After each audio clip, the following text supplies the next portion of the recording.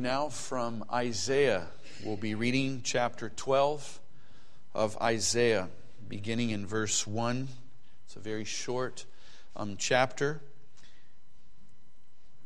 It comes at the very ending of a section in which judgment has been warned and declared in all of these 11 chapters. The reason is because of the sin of Judah. They would receive the highest degree of judgment, which would be captivity. But along with those warnings came the promises of the Messiah. And also in chapter 11 came the promise that there would be a remnant. If they disobeyed and had to go captive, they could be encouraged that there would be a remnant. And at the end of all these promises, the warnings, because of the promised Messiah and the remnant, comes this chapter, which is also called a hymn of thanksgiving. Beginning in verse 1 of chapter 12 of Isaiah. And in that day thou shalt say, O Lord, I will praise thee. Though thou wast angry with me, thine anger is turned away, and thou comfortedst me. Behold, God is my salvation. I will trust and not be afraid. For the Lord Jehovah is my strength and my song. He also is become my salvation. Therefore with joy shall ye draw water out of the wells of salvation. And in that day shall ye say, Praise the Lord, call upon His name, declare His doings among the people. Make mention that His name is exalted.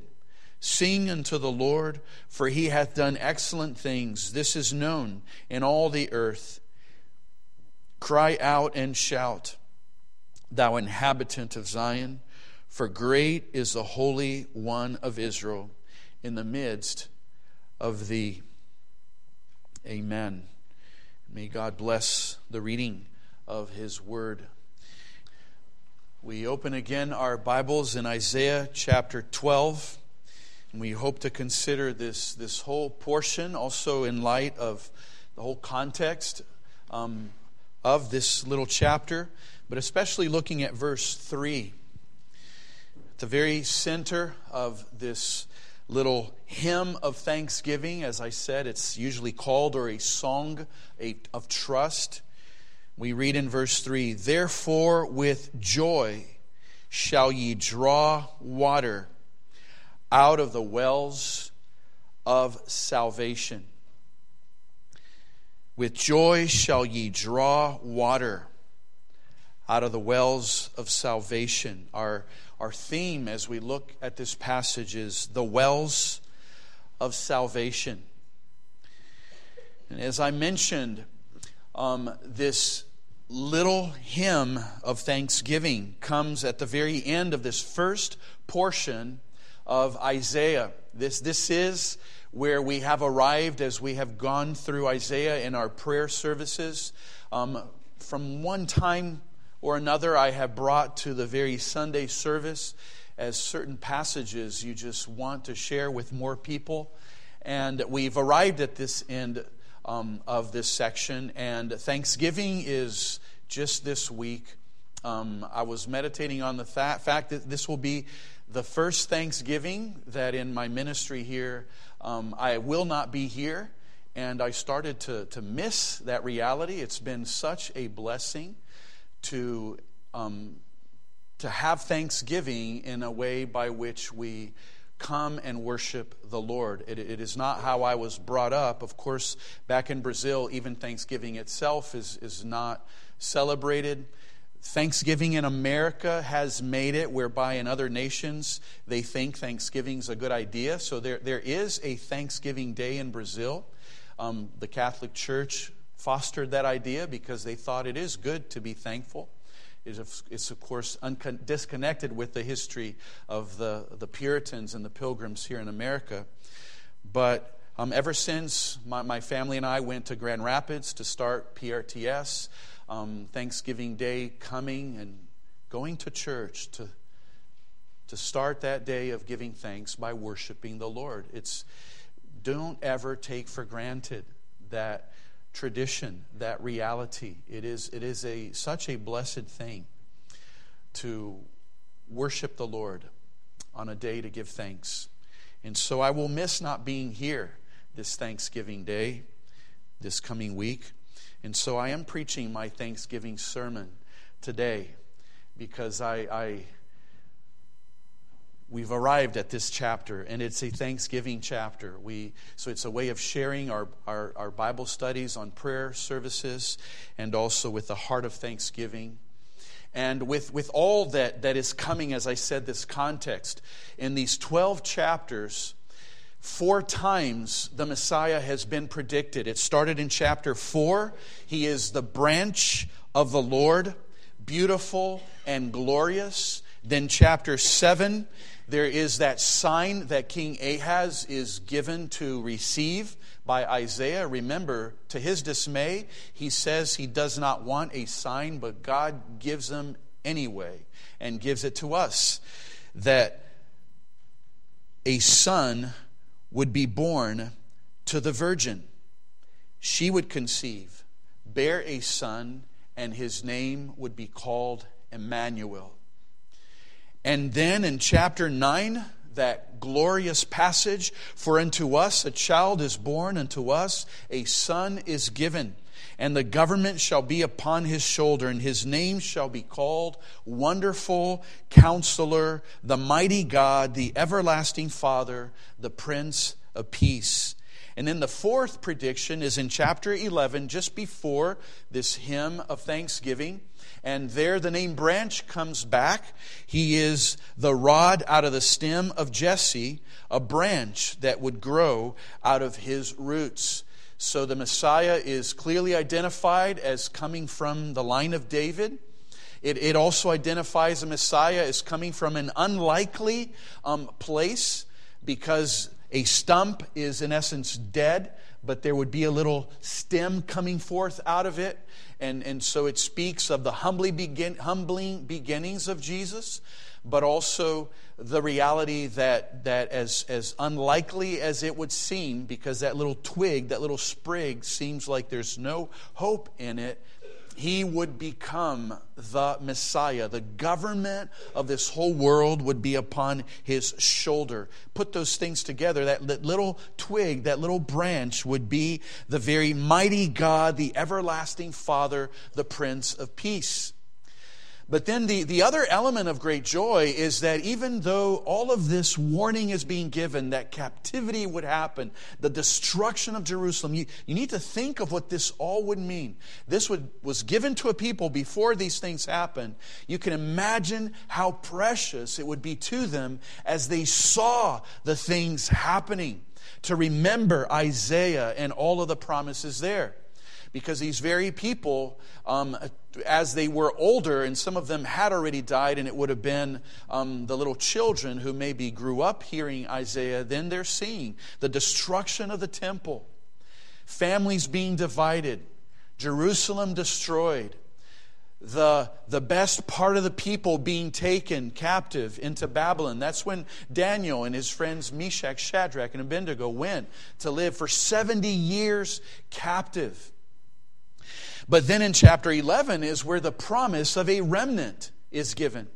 So God is saying, in all of this judgment that you do deserve, there will be a little group to come back. And out of this group, my people will continue. And see, I bring all of this because the chapter demands it, because in chapter 12, verse 1, it says, and in that day thou shalt say, O Lord, I will praise thee.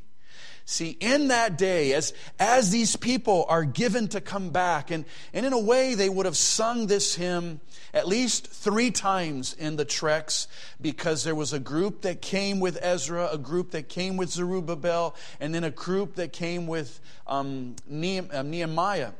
And in each one of those pilgrimages back to Israel, it was that day that they were seeing this remnant going back.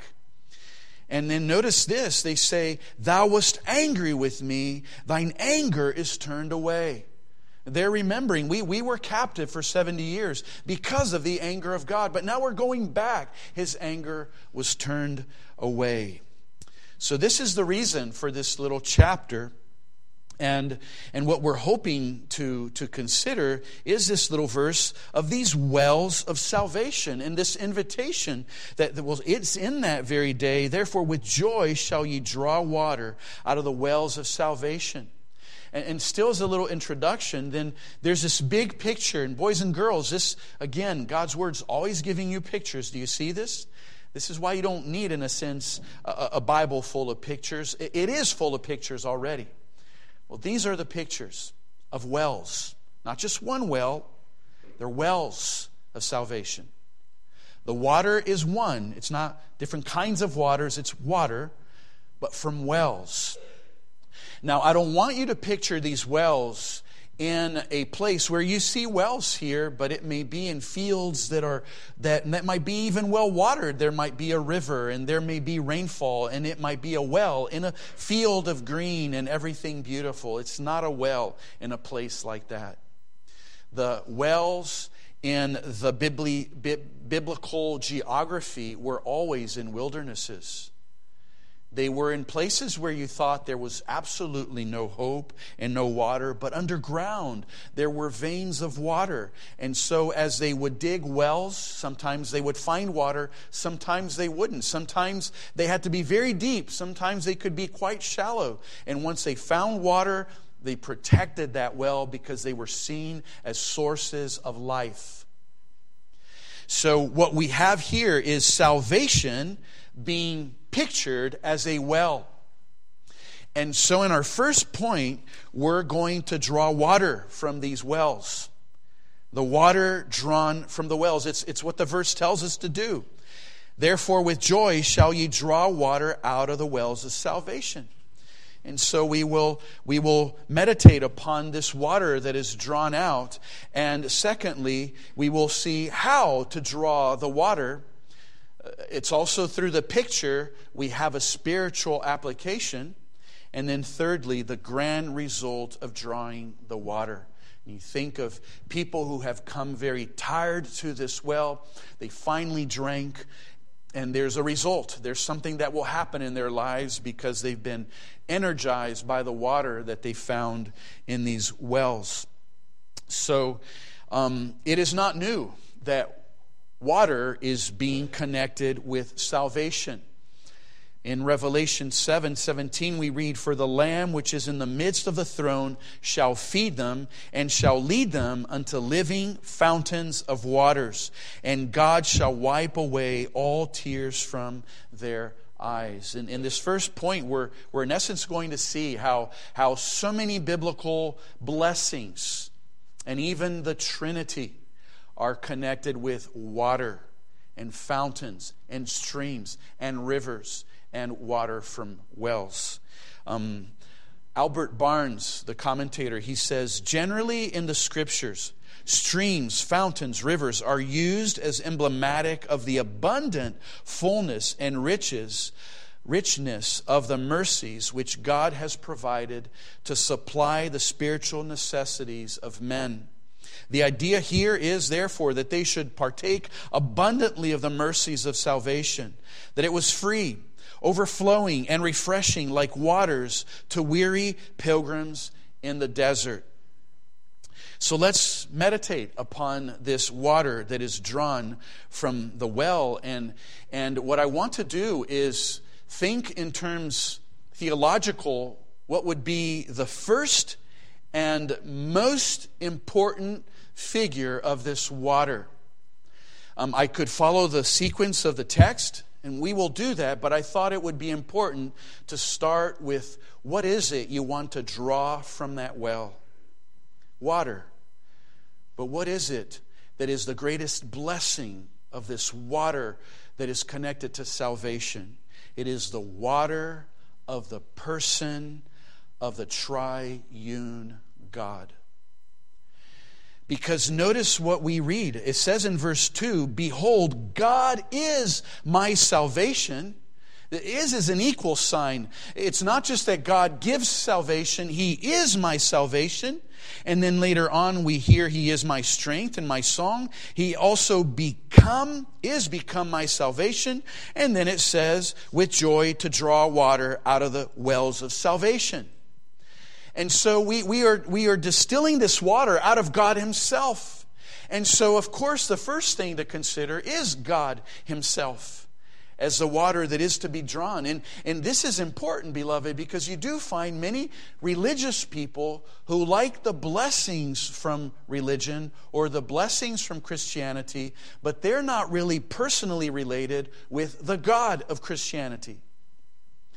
And it has to start there.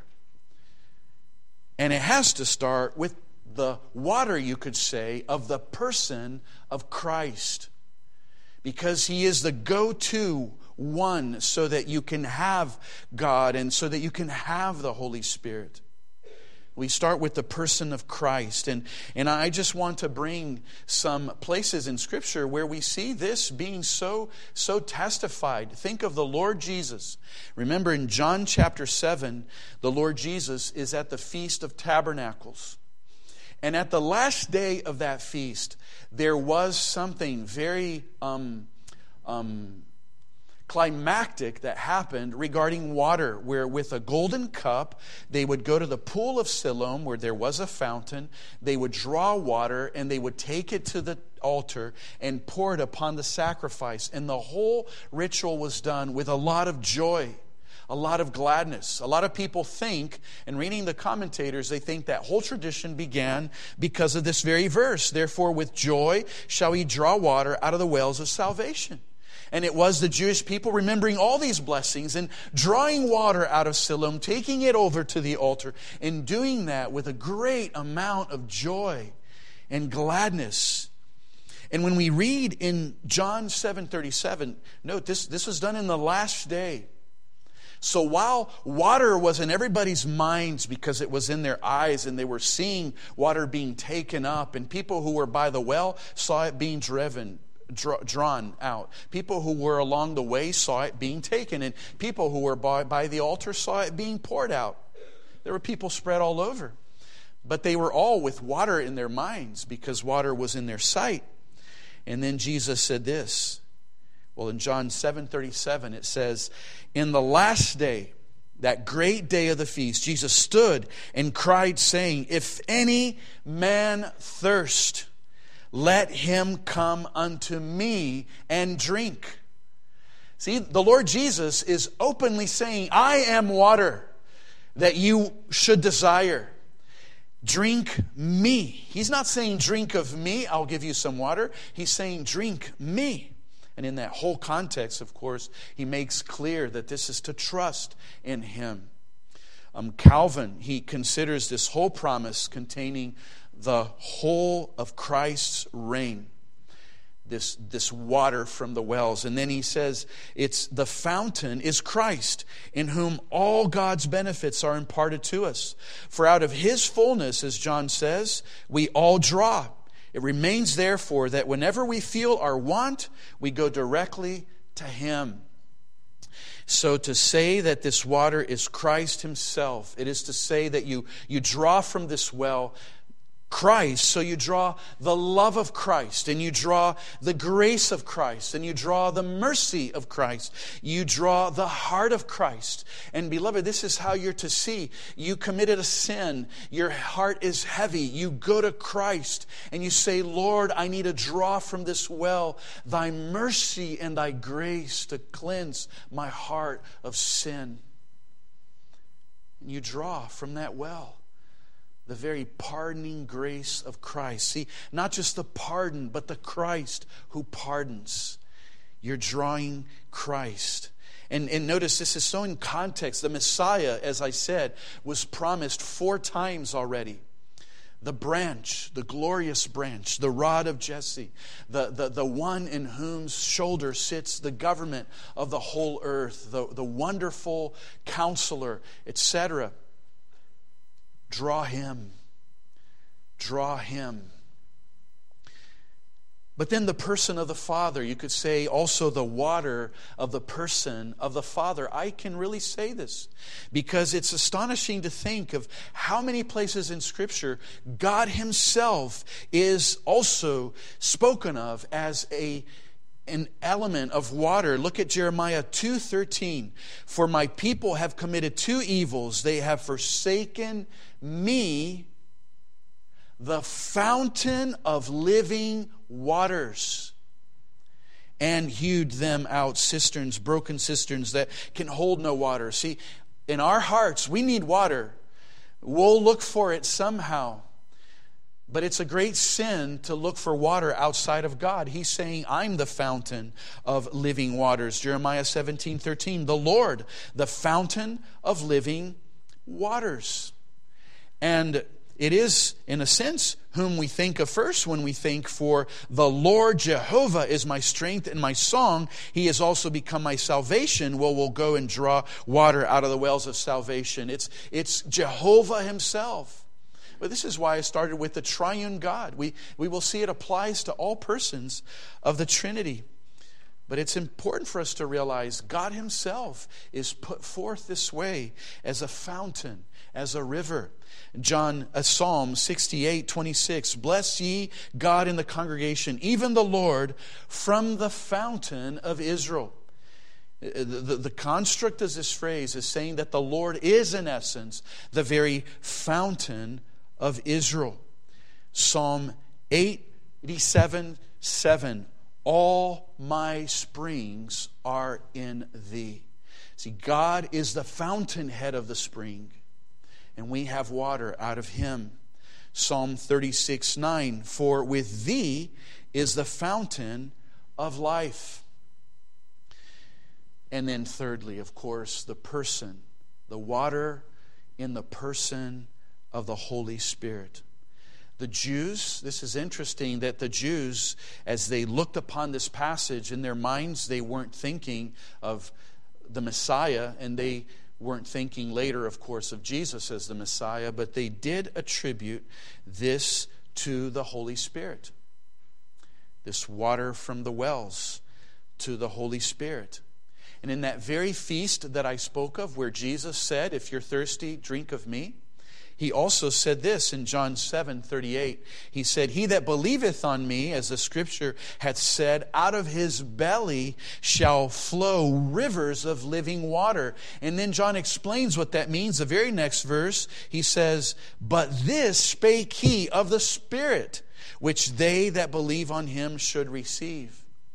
So you see, each person of the Trinity is symbolized, pictured as water. So when you read, therefore with joy shall ye draw water out of the wells of salvation, the first thing that we should think of is drawing God Himself. He is this water. He is the fountain of this water. And then, of course, flows everything else. And now, secondly, let's follow the order of this passage. And the first thing we could say is the water of peace. Because look at verse 1. And in that day thou shalt say, O Lord, I will praise thee. Though thou wast angry with me, thine anger is turned away. So there's a reality of anger, but an anger turned away. And that means you have peace.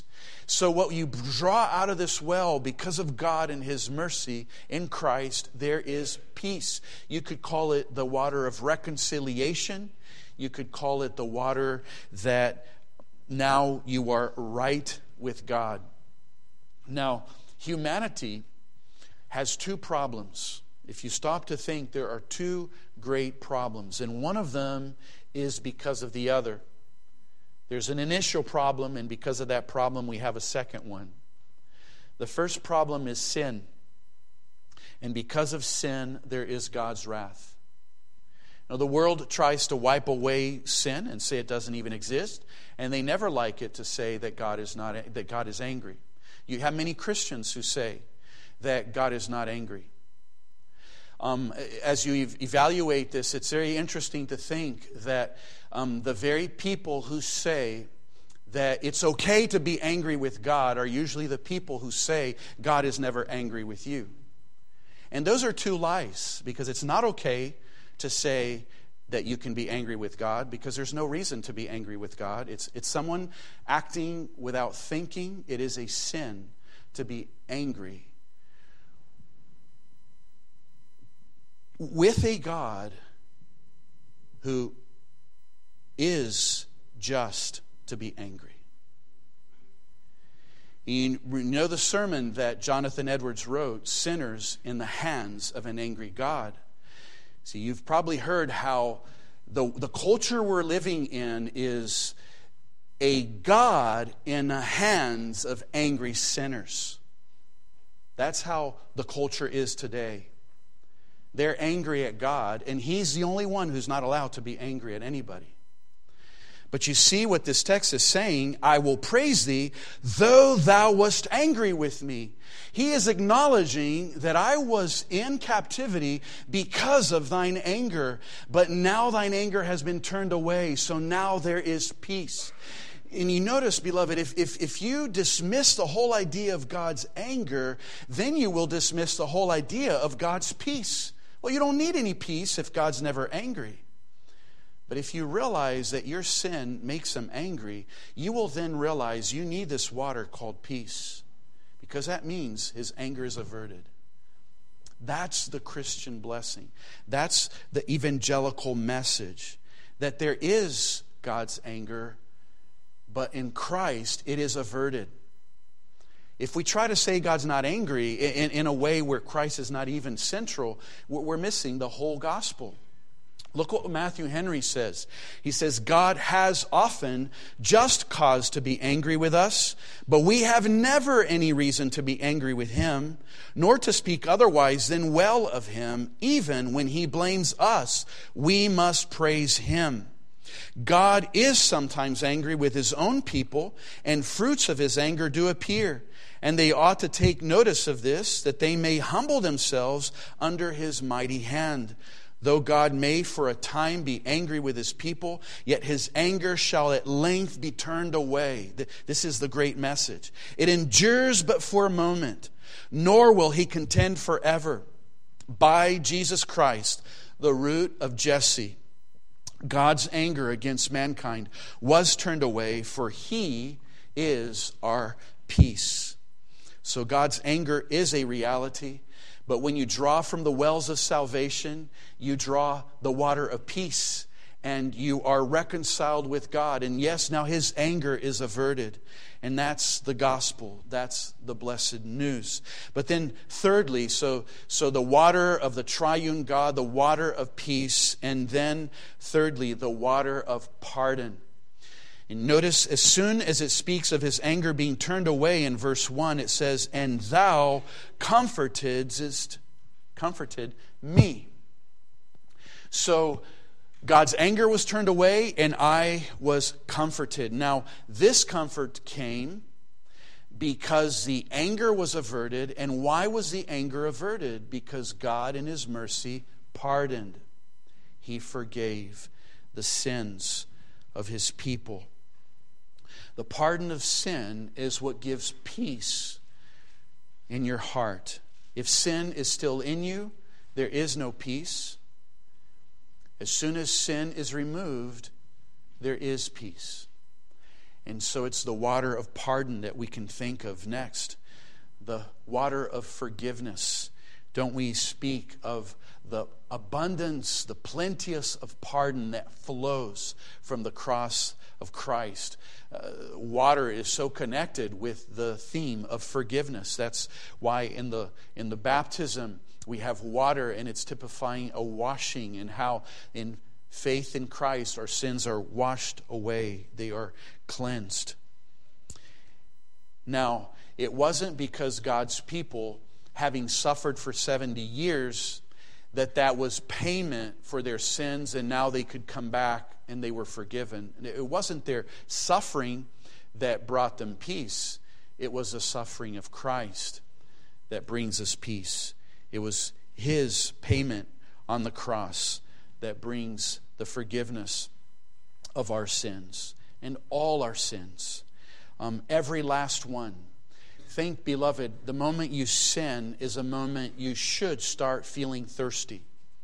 you should start feeling a heart that yearns that guilt be washed away. So you're thirsty for forgiveness. You're thirsty for cleansing.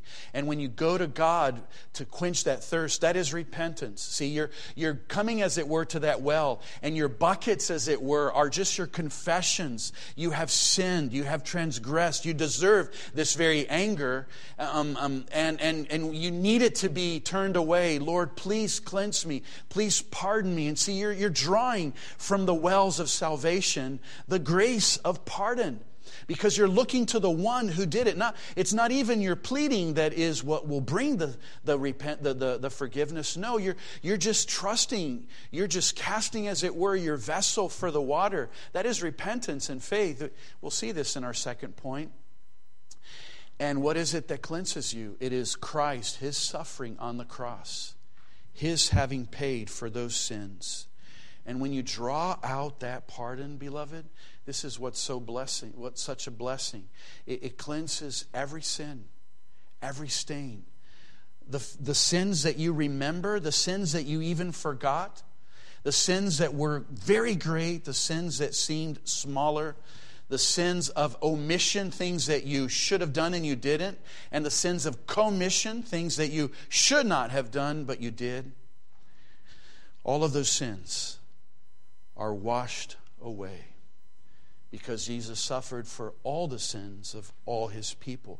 The Lord laid on Him the iniquity of us all, so that all who believe are all those who can say these very words. All who repent are those who can be certain that He was bruised for our iniquities, so I can draw the water of pardon from this well of salvation. And fourthly and lastly, also following the pattern of the text, so we have peace and we have pardon.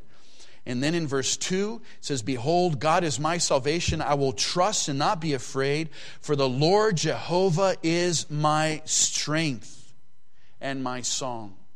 And in that strength and in this might, we have what we could call the water of power, the water of strength. We could say so many more things. I could speak of the water of sanctification, or the water of purity, the water of justification, the water of redemption, of being purchased by God, even the water of prayer, because as you draw from this well of salvation, you learn how to pray, and you're made able to pray. But I'm just keeping mainly to the words that I find in the text. And here, the Lord is my strength. This is the water of power. And it matches, doesn't it? All of these match in one way or another what we're talking about. Boys and girls, think of somebody who's been lost in the wilderness. Their water has run out. They didn't calculate well. They were on a trip from one city to the next. They had to cross that long desert, as in that area there were so many of, and now they have no water. And in their calculation, there's still miles and miles to go for the next well. They're running out of energy. They're running out of life. They're running out of strength. And then they sight that well. They have a sight of that well. And in all of that, trying to clamor to that well, there are probably horrific thoughts that what if it's dry? What if it has dried out? What if it's broken and it's all full of dirt? What if I still have to dig to get to the water? But then they arrive and they're able to cast a vessel in there. And you know that as they're bringing that up with a rope, and maybe the sun catches some reflection on that water and it gleams back at you, just that sight will start doing the work. You're already energized just by the very sight of water. This is biblically what happens. You have a sight of Christ. You start being strong already. A sight of Christ on the cross. If it is that pardon that you need, that pardon already starts to work on you because you're having a sight of Jesus. And it gives you strength. And then you take that water, and that water goes into your system, and your circulation starts going, and your brain starts thinking, and your lungs start breathing. You are energized. physically speaking, yes, you are made more alive because of that water. And spiritually thinking, yes, you look to Jesus, you look to God the Father, the Holy Spirit, and His finished work, and you have the spiritual strength that you need. So in our first point, we've been drawing this water and seeing in how many ways this water can be thought of. It is God and all the blessings that flow from God. I could go on and on. There are many more blessings, but I'm keeping to just some of the thoughts here in our text. But the first thing that comes to our mind, having thought of this in our second point, is, well, how do I draw this water? Spiritually thinking. We know how to draw this water if we're there by the well, physically thinking. We'll look for a bucket. We'll think of whatever receptacle can be thrown. You'll need a rope. If it's none of those things that you have, you're literally going to start thinking of climbing down and climbing up. You need that water or you die. How do you draw the waters of the wells of salvation? Look at verse 2. Behold, God is my salvation. See, that's the very well, right? It's God Himself. I will trust and not be afraid. Trust is the vessel. Trust is the bucket and the rope, you could say. And there's, of course, we can speak of repentance. Always, beloved, no, I can't speak of faith without repentance. I might use the word faith more because of the text, but it never means apart from repentance. See, this is a soul who knows he needs Jesus, or he dies. So he casts his bucket down. That's his faith.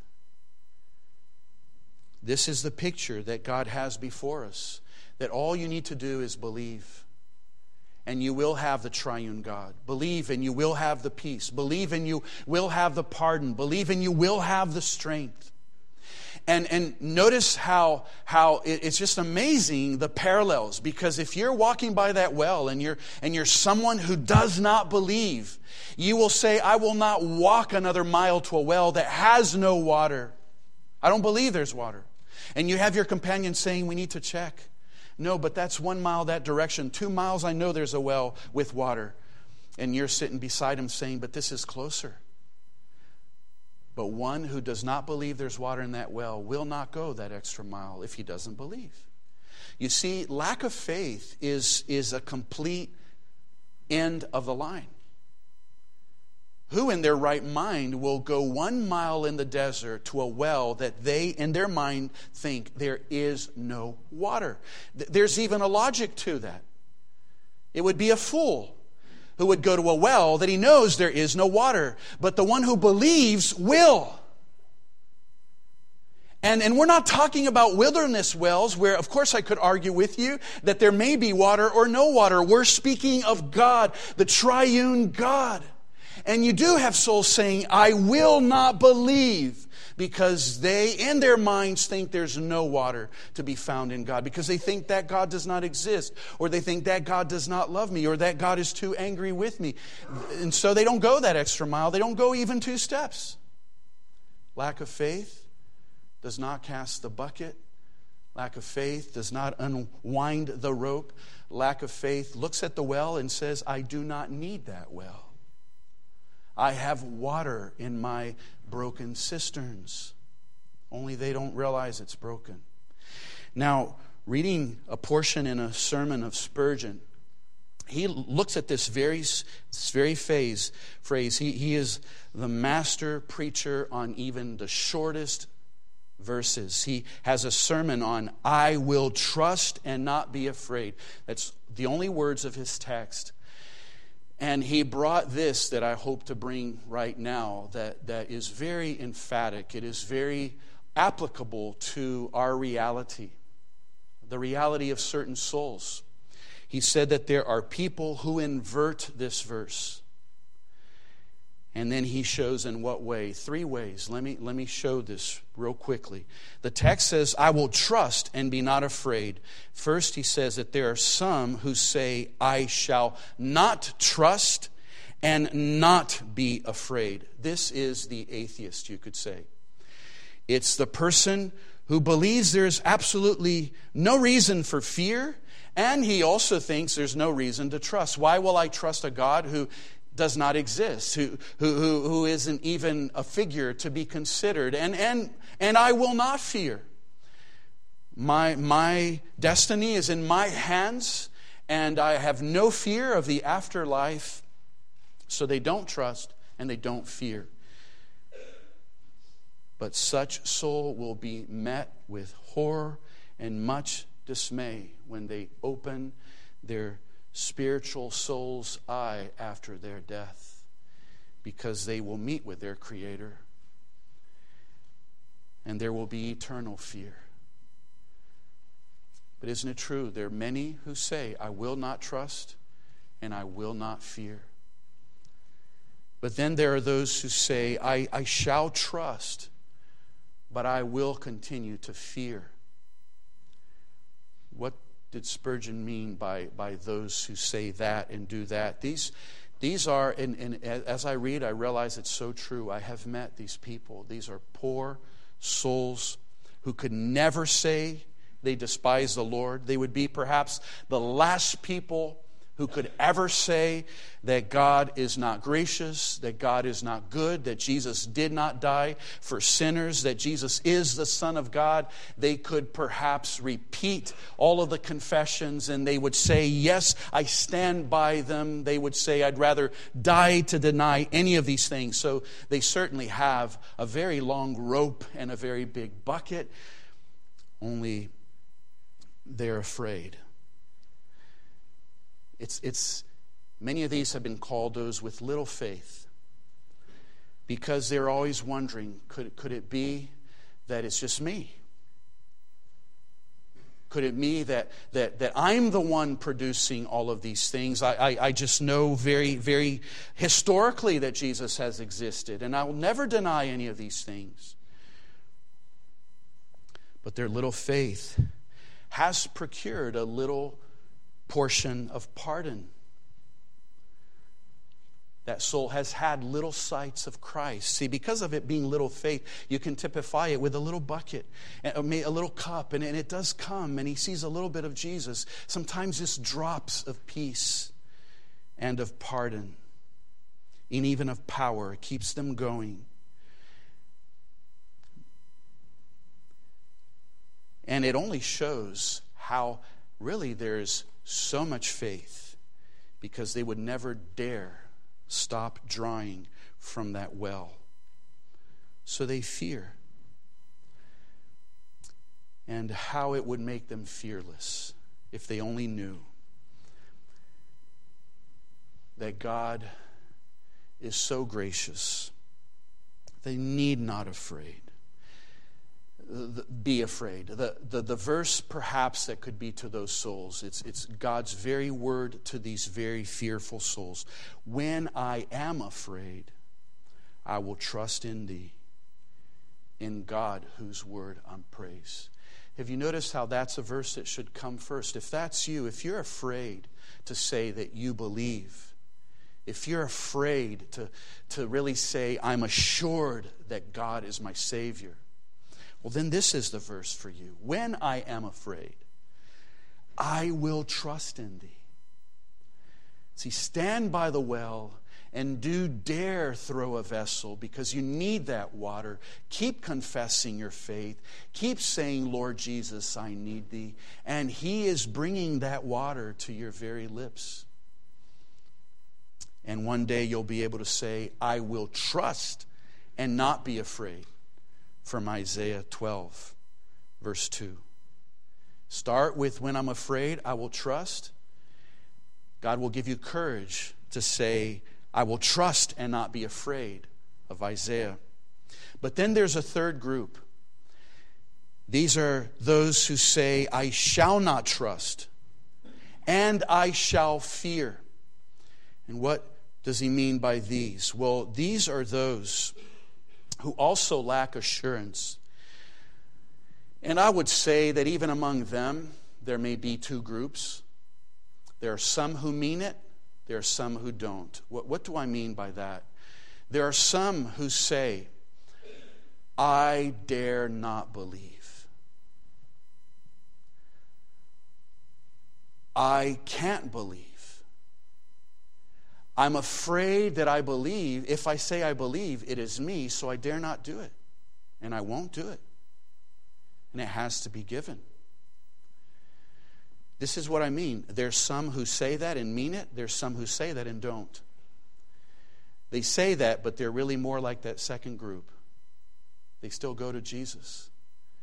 And they still cast their bucket because they would die. They're true believers. They just don't even know it, but they are because they love Jesus. They stand by him. And then the Lord is graciously pouring his fountain, whether he casts his vessel or not, because he still believes in Jesus. But my fear is always of those who say what I just said and mean it. If they say, I will not believe, I need to wait for him to give me faith to believe, and they're literally saying, I will not do it, then they are not believing. See, the ones who say that and mean that are, in a sense, the saddest case, because these are people saying, I dare not believe, when God's word is commanding to believe. I know there's a conflict. We can't, but God commands. So we need to humbly say, well then, Lord, make me. Give it to me.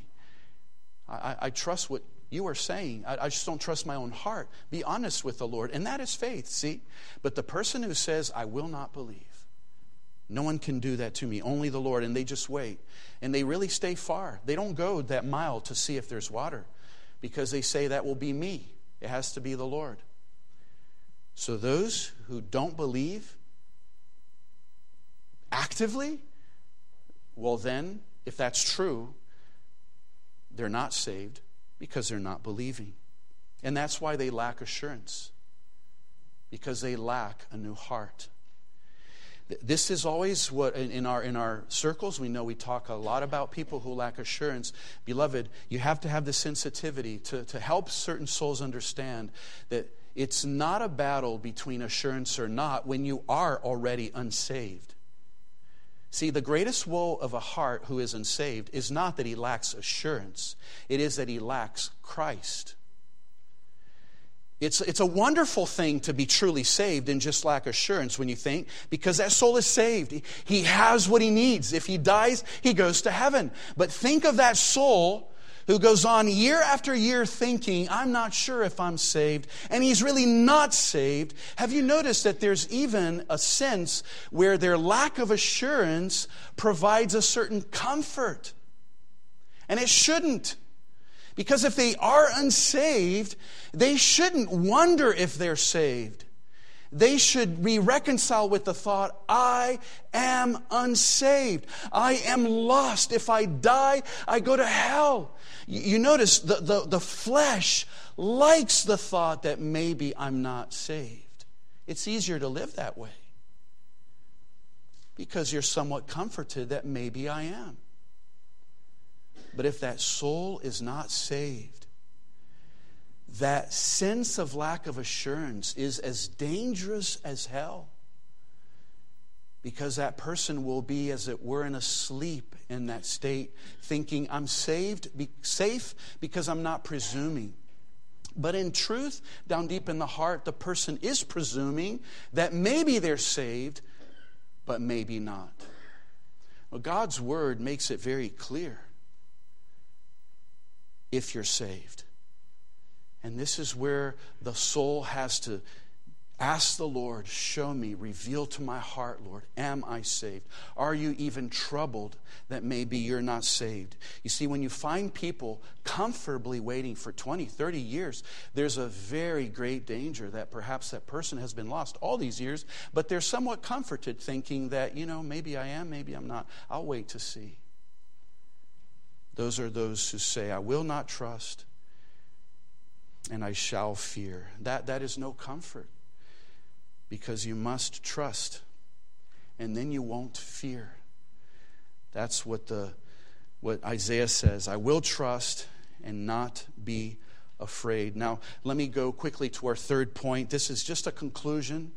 Look at the grand result of drawing the water from the wells. There are so many words describing what this heart, and now it's really the whole congregation, because this is all plural. In that day shall ye say, meaning you all, praise the Lord, call upon his name, declare his doings among the people, make mention that his name is exalted. Verse 5 speaks of singing, and verse 6 speaks of crying out and shouting. So you could put here the category of singing, of even writing books and preaching, proclaiming, evangelizing one-on-one, or evangelizing from platforms and proclaiming what God has done. And the picture here is, I have found the well in the wilderness, and I want the whole world to know. You are all thirsty here. There is water there. Just cast your bucket. Trust.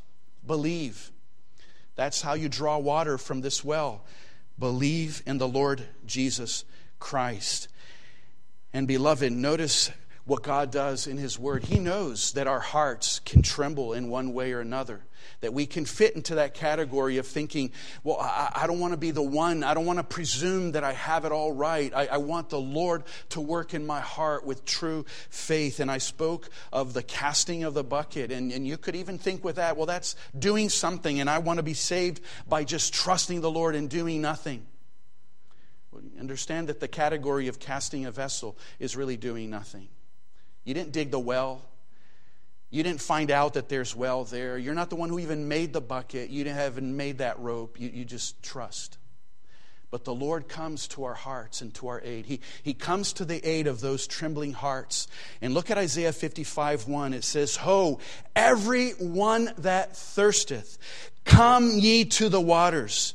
And he that hath no money, come ye, buy and eat. Yea, come buy wine and milk without money and without price.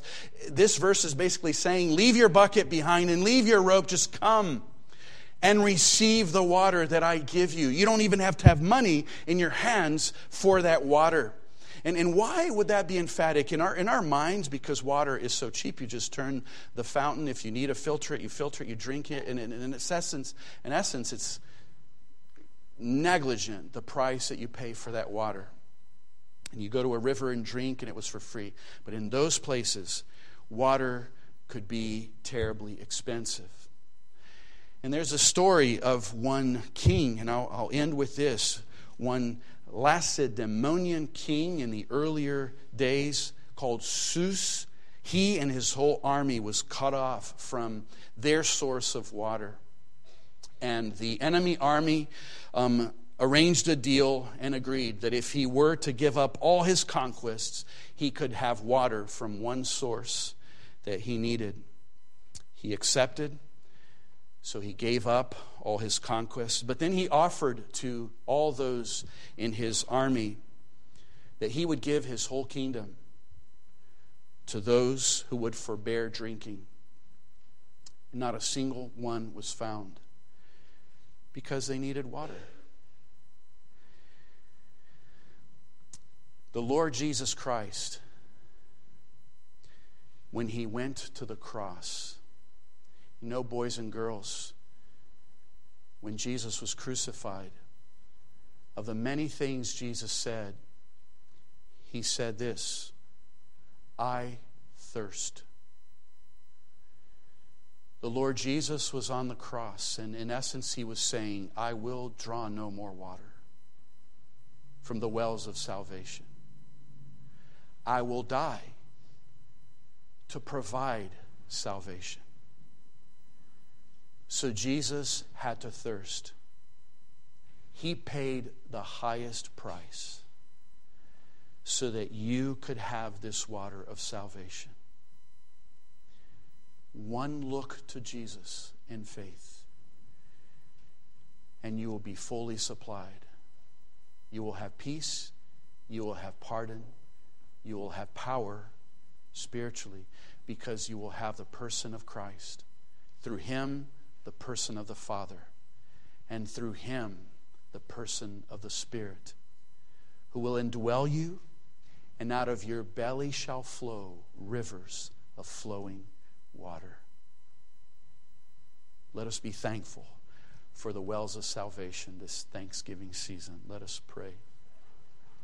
Our gracious and glorious God, thou art so good and so kind to speak to us, Lord, in ways that even little children would understand. We all know what wells are. We all know what sad thing it would be to arrive at a well and find no more water when we're very thirsty. We all know how important it would be to have a bucket and to have a rope.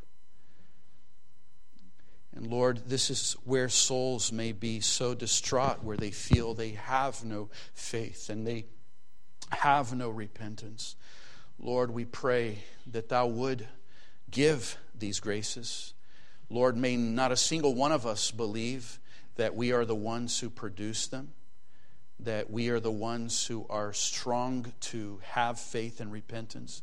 Lord, we confess that we come before thee empty-handed. We need the bucket and we need the rope. We need faith and repentance, Lord. And we pray that thou would help us understand thou art a God who answers prayer. There's not a soul in hell who has asked for these graces and never received.